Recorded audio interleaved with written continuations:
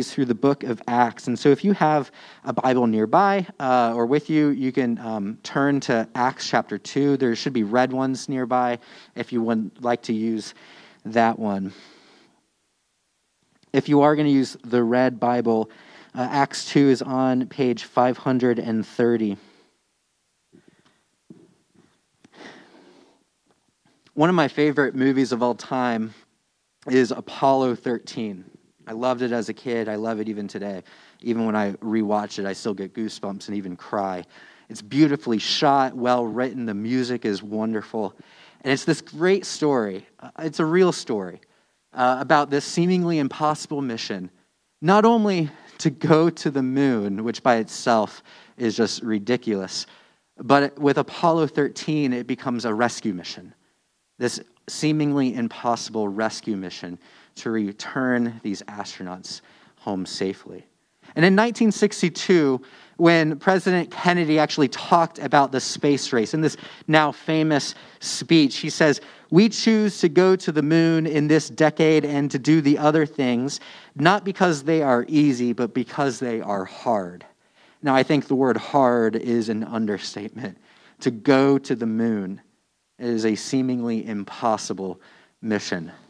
And in this story of Apollo 13, that impossible mission becomes so much worse because an oxygen canister explodes just hours, days into the mission. And oxygen, precious oxygen, is seeping into the vacuum of space. And so down here in Houston, the command team pulls together the top astrophysicists and engineers and rocket scientists to come together and say, how can we get these kids home? How can we get these guys back home safely? Not only do they have to figure out how to get a square peg into a round hole, they have to figure out how can they have enough energy to get this rocket home. They have to slingshot around the moon and come back safely. This was an impossible mission, or so it seemed, because they were able to do it, thankfully. It was nearly impossible because they took the brightest people in the world and they put them together and they came up with a plan. But here in Acts 2, we see the official launch of the church, the birth of this movement. We've been talking about the birth of this church and the mission that Jesus has sent this church on to take the gospel message to the ends of the world. And it was an impossible mission. Not seemingly impossible, it was impossible to do by themselves. And that's why Jesus says, wait here, because you will be empowered by the Holy Spirit. And when he comes, he will empower you to fulfill this mission. Friends, the Holy Spirit is indispensable for our lives as Christians. Without the Spirit of truth, we would have no knowledge of God's love for us. Without the unity that we have in the Spirit, there would be no fellowship with one another. Without the Spirit of Christ within us, we could not be conformed to the image of Christ. And without this promised Spirit, we could not go out on mission. The Holy Spirit is indispensable for the mission in front of us, not just as a church worldwide, but here at Story Church too. We will not be able to do what we feel God has called us to do, to invite neighbors into a new story shaped by Jesus, unless we rely on the Spirit. In our passage this morning, we're going to see when the Spirit comes, what does it do? What does it enable the people to do? What does it do in the lives of the first disciples that empowers them for the mission? And so in our passage, if you're going to take notes, this is where we're headed. We see that the Holy Spirit does three things. One, the Holy Spirit provides a power from outside. Two, the Holy Spirit comes to us as a presence within. And finally, three, the Holy Spirit reminds us of a person on the mountain. I'll get to that last one in a little bit, but let's begin. We're going to start first. The Holy Spirit provides us with a power from outside. Let's read Acts chapter 2, verses 1 through 21. When the day of Pentecost arrived, they were all together in one place. And suddenly there came from heaven a sound like a mighty rushing wind, and it filled the entire house where they were sitting. And divided tongues as of fire appeared to them and rested on each of them, and they were all filled with the Holy Spirit. And they began to speak in other languages, tongues, as the Spirit gave them utterance. Now there were dwelling in Jerusalem Jews, devout men, from every nation under heaven. And at this sound, the multitude came together, and they were bewildered, because each one was hearing them speak in his own language. And they were amazed and astonished, and they said, "Are not all of these who are speaking Galileans? And how is it that we hear, each of us, in our native language? Parthians and Medes and Elamites and residents of Mesopotamia and Judea and Cappadocia and Pontus and Asia, Phrygia and Pamphylia, Egypt and the parts of Libya belonging to Cyrene, and visitors from Rome, both Jews and proselytes, Cretans and Arabians. We hear them telling in our own tongues the mighty works of God." And all were amazed and perplexed, saying to one another, "What does this mean?" But others, mocking, said, "They are filled with new wine." But Peter, standing with the 11, lifted up his voice and addressed them, saying, "Men of Judea and all who dwell in Jerusalem, let this be known to you, and give ear to my words. For these people are not drunk, as you suppose, since it is only the third hour of the day. But this is what was uttered through the prophet Joel. And in the last days it shall be, God declares, that I will pour out my spirit on all flesh, and your sons and your daughters shall prophesy, and your young men shall see visions, and your old men shall dream dreams. Even on my male servants and female servants in those days I will pour out my spirit, and they shall prophesy. And I shall show wonders in the heavens above and signs on the earth below, blood and fire and vapor of smoke, and the sun shall be turned to darkness and the moon to blood, before the day of the Lord comes, the great and magnificent day. And it shall come to pass that everyone who calls upon the name of the Lord shall be saved." Let's pray.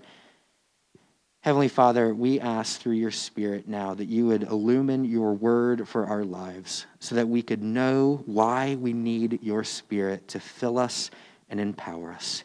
In Jesus' name we pray. Amen. So first, we see that the Holy Spirit comes and provides for us a power from outside. Look with me at verse 2 and 3. And suddenly there came from heaven a sound like a mighty rushing wind, and it filled the entire house where they were sitting. And divided tongues as of fire appeared to them and rested on each one of them.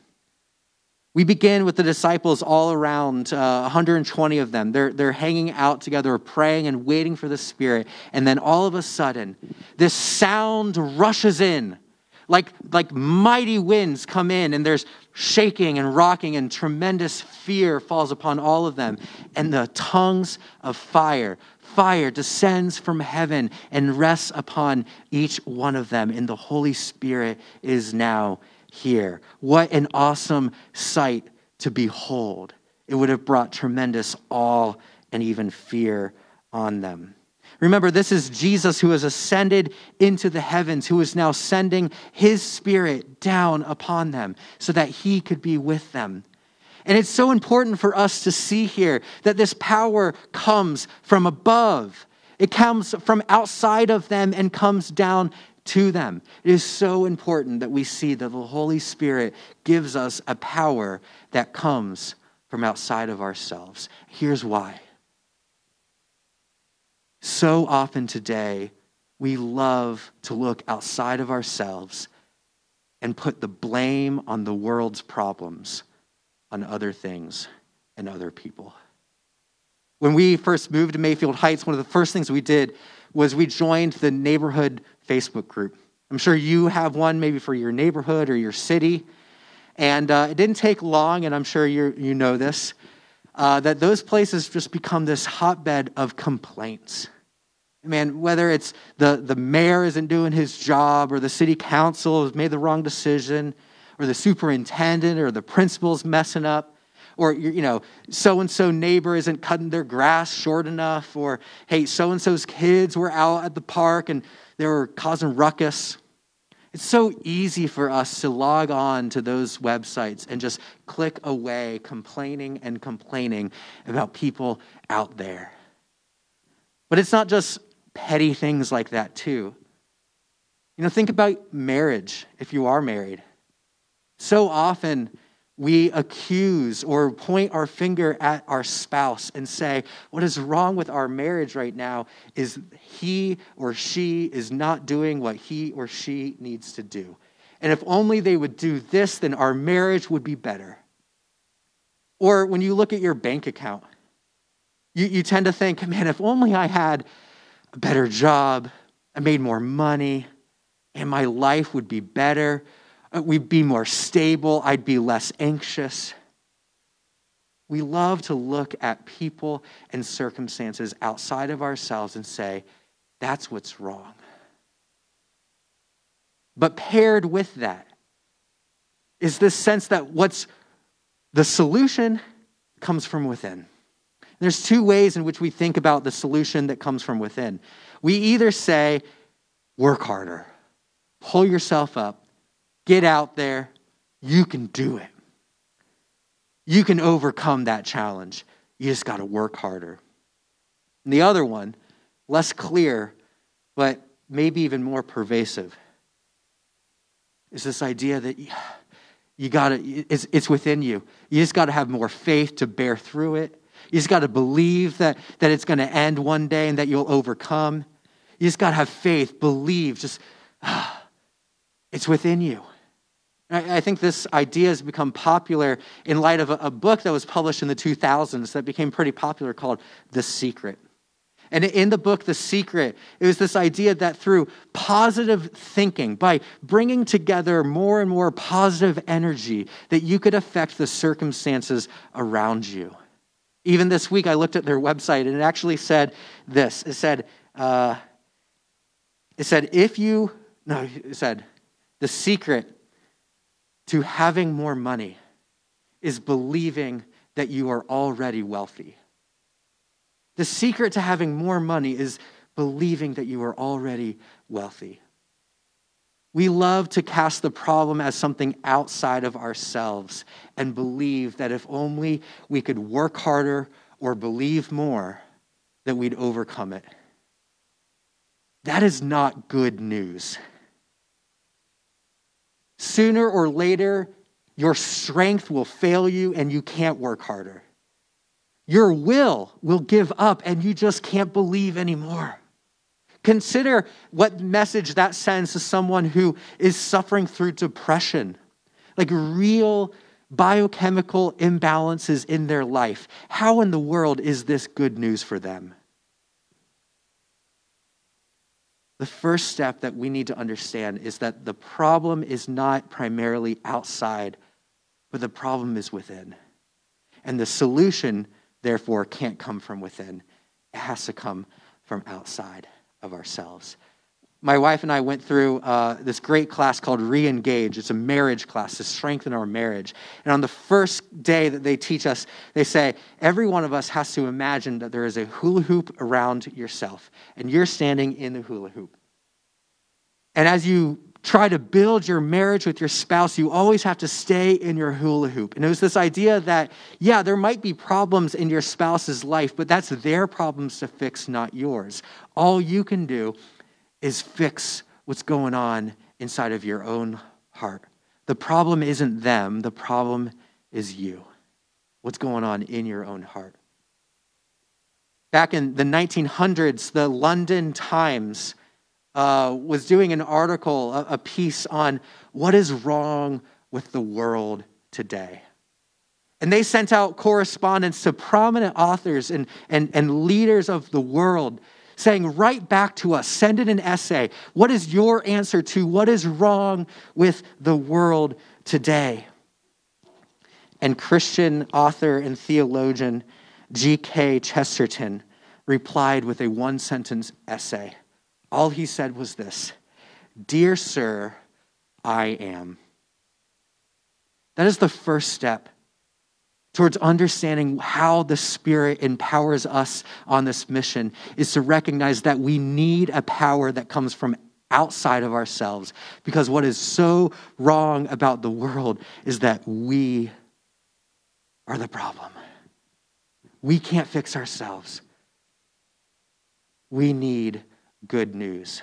We need a power that comes from outside of ourselves. And that leads me to my second point. Because not only does the Spirit come as that power, but here's what it does. It comes to us as a presence within. And this is the good news. It comes to us as a presence within. And when it comes into our hearts, when the Holy Spirit comes into our lives, he does three things. First is he revives us. The word for spirit here in this passage is the word pneuma. And that word pneuma, it means spirit or breath or wind. And its Hebrew equivalent, ruach, means the same thing. So all over the Bible, ruach or pneuma means spirit, wind, breath. That's why Luke can say that the Spirit came in like a sound of rushing wind. Or John can say, we don't know where the Spirit goes or comes from, but we feel it like a wind that passes over us. The best place in the Bible that we see this coming together is back in creation. In Genesis 1 and 2, when there is nothing that has been created, it says that the Spirit of God hovered over the face of the deep. And after creation, at the very end, when man and woman is created, what sets us apart from the rest of all of creation is this: God breathed his life into us. He breathed his Spirit into us and gave us life. And so when we look at Acts 2, that this rushing wind comes and the Spirit falls and it fills the disciples, what we are seeing is that the Spirit is bringing revival. It is a new creation. It is a recreation. There is something brand new happening. The Spirit has come and it has brought new life to our hearts. This is how Paul can write in Ephesians 2 that we were dead in our trespasses and sins. We were dead because of our sin and our rebellion. But God, being rich in mercy, because of his great love with which he has loved us, made us alive together with Christ. It is by the Spirit of God that comes into our lives that brings revival. It brings us to new life. But not only does the Spirit come into our lives and give us revival, it also comes in and gives us assurance. It gives us assurance because although it's true we have been made new, let's be honest that our experience of the Christian life is not always perfect. And we sin and we mess up. And because of guilt and shame or fear and anxiety, there are legitimate times in which we are worried. Does God still love me? You know, we ask, does God's love have an end to it? Have I gone too far? But when the Spirit comes, it gives us assurance of his love. Look with me at verse 17. And in the last days it shall be, God declares, that I will pour my Spirit on all flesh. Peter is standing up in the midst of the confusion and the chaos, and he's trying to explain what is happening. And he pulls this passage from the book of Joel and says, what is going on was foretold to us from the book of Joel. And in that book, Joel said that one day God was going to pour out his Spirit on all people. The old and the young, male and female, prominent and lowly status, everyone in Christ will receive the Spirit. Here's why that is so good news. Look, in the Old Testament, if you wanted to know who God was, you had to go to a prophet, a priest, or a king. These were the select individuals in the Old Testament who had the Spirit of God fall upon them and raise them up with this knowledge of God's love. And they were charged with the duty of sharing that love with the people of God. But Joel says there is coming a day where everyone will be filled with the Spirit and the knowledge of God's love. No longer will we have to go to the prophet or go to the priest or go to the king to know God's love for ourselves. The Spirit of God will fill us, and we will all know of his love for us. That never-ending, never giving up, covenant, faithful love. That is ours because the Spirit comes within us, and he reminds us and teaches us of the assurance that we have through Christ. Finally, the Spirit, when he comes to us, not only does he bring revival, not only does he bring us assurance, he brings us courage. Look at what the disciples do as they are filled with the Spirit. In verse 11, the people around them say, both Jews and proselytes, that's Jewish converts, Cretans and Arabians, we are hearing them tell in our own tongues the mighty works of God. When the Spirit fills our lives, it produces a courage. It produces a boldness to proclaim the mighty works of God, just as the disciples were doing here. But what's so fascinating about this episode, this unique moment in the history of the church, is that there are people representing almost every nation on the face of the earth at that time hearing the mighty works of God. What is happening here is exactly what Jesus said would happen. You will be filled with the Spirit and you will bear witness to who I am to the whole world.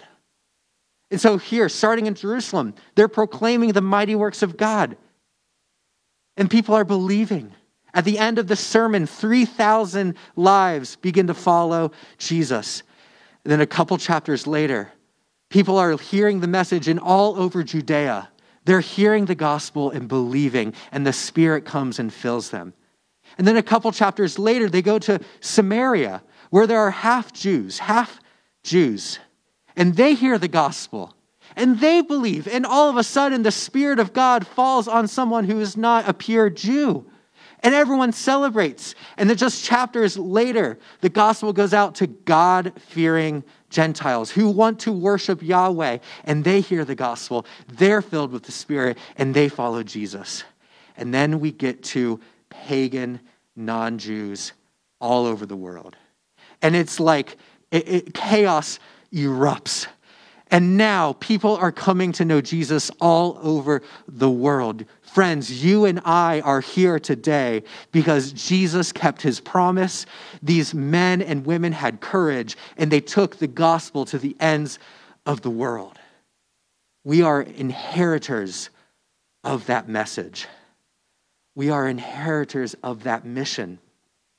We have a mission here, and I know I've been emphasizing this lately, of our need to share the gospel with our neighbors. And I know how hard that can be. I know how awkward that can be. Like I have tried and failed. I've stumbled over my own words. I've been rejected. I know that it's hard. But when the Spirit of God falls on us, he gives us courage. Let's pray for courage. Let's pray that God would nudge us, that we wouldn't hide behind fear or intimidation or awkwardness. Let's pray for courage with the knowledge that God wants to give us courage through his Spirit. That's what the Holy Spirit does when he comes into our lives. He revives us, gives us new life. He assures us of God's unending love, and he gives us courage to go on mission.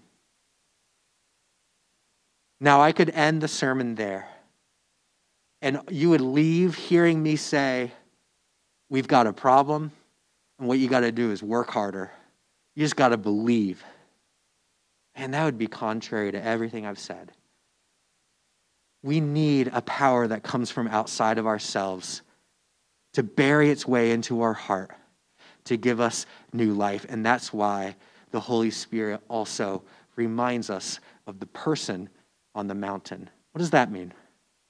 The person on the mountain? Well, let me show you. Pentecost. Growing up, I thought Pentecost was a Christian holiday. It's when the Spirit came. Actually, Pentecost was a holiday celebrated before there were Christians. Pentecost means 50th, and it's the 50th day after the Passover. And it's celebrated when God's people were led out of Egypt and were brought to Mount Sinai. And there, Moses went up on the mountain and met with God. It is Pentecost where they celebrate that the people of God stood before the mountain that began to tremble and shake when God's presence fell down.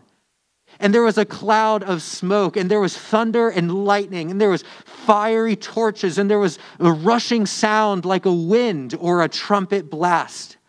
And everyone was filled with awe that God would come down on the mountain. And Moses went up and met with God. Moses went up the mountain and brought back to the people the law, the 10 commandments, the 2 stones, written by the hand of God himself that said, this is who I am. This is how you are supposed to live. And this was such a good thing. The law was given to God's people so that they would know who he is, so that they would delight in his will, and that they would learn to walk in his ways. The law was given that they might have life. But that's not how the story goes. When the law came, there came knowledge of sin. Like Paul in the New Testament said, I didn't even know what thou shalt not covet meant until God's law came and said, thou shalt not covet. The law, which was given for life, only brought death because it exposed our sinfulness. It exposed our need for a Savior. It only brought condemnation, not because the law did, but because we were weak and could not follow the law. But Pentecost points us to another person on the mountain. Moses went up the first mountain and brought down the law, but we needed something more than that. We need something more than that, something that will change our hearts, something that will empower us from within, so that we could delight in his will and walk in his ways. Jesus Christ is that person on the mountain. He has ascended to the place of heaven, now with God the Father. And from the presence of God, he sends his Spirit down upon us. And that Spirit now writes the law on our hearts, revives our dead hearts, gives us a new life. This is exactly what we need. We need the power from outside that fills us. Listen to what the prophet Jeremiah says. Behold, the days are coming, declares the Lord, when I will make a new covenant with the house of Israel and the house of Judah. Not like the covenant that I made with their fathers on the day when I took them by the hand to bring them out of Egypt. My covenant that they broke, although I was their husband, declares the Lord. For this is the covenant that I will now make with the house of Israel after those days. I will put my law within them, and I will write it on their hearts. I will be their God, and they shall be my people. No longer shall each one teach his neighbor and each his brother, saying, know the Lord, for they shall all know me, from the least of them to the greatest. For I will forgive their iniquity, and I will remember their sin no more. The law was given through Moses, but grace and truth has come through Jesus, and that is ours through the Spirit. He has written the law of God on our hearts. He has brought us revival. He has equipped us with courage so that we can go on mission, so that we can bring him glory and honor, so that we can bear witness to the truth in the lives of our neighbors, so that through our words and our actions, God may be glorified. That is what we are about at Story Church. That is the mission God has called us to bear witness to our neighbors, inviting them in so that they may see what this story of Jesus is about, how they can have a revived heart, how they can be strengthened with the assurance of God's love for them so that they can have courage to go throughout this world bearing witness of the gospel. Let us pray. Heavenly Father, we thank you, Lord, that you looked upon us in our weakness and said, I will send a helper, and he will give you strength.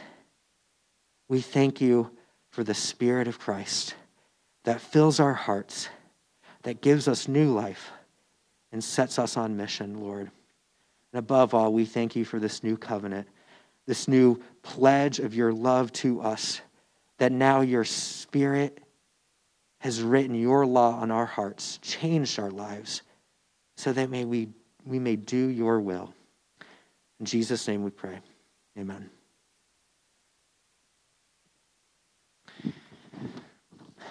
Every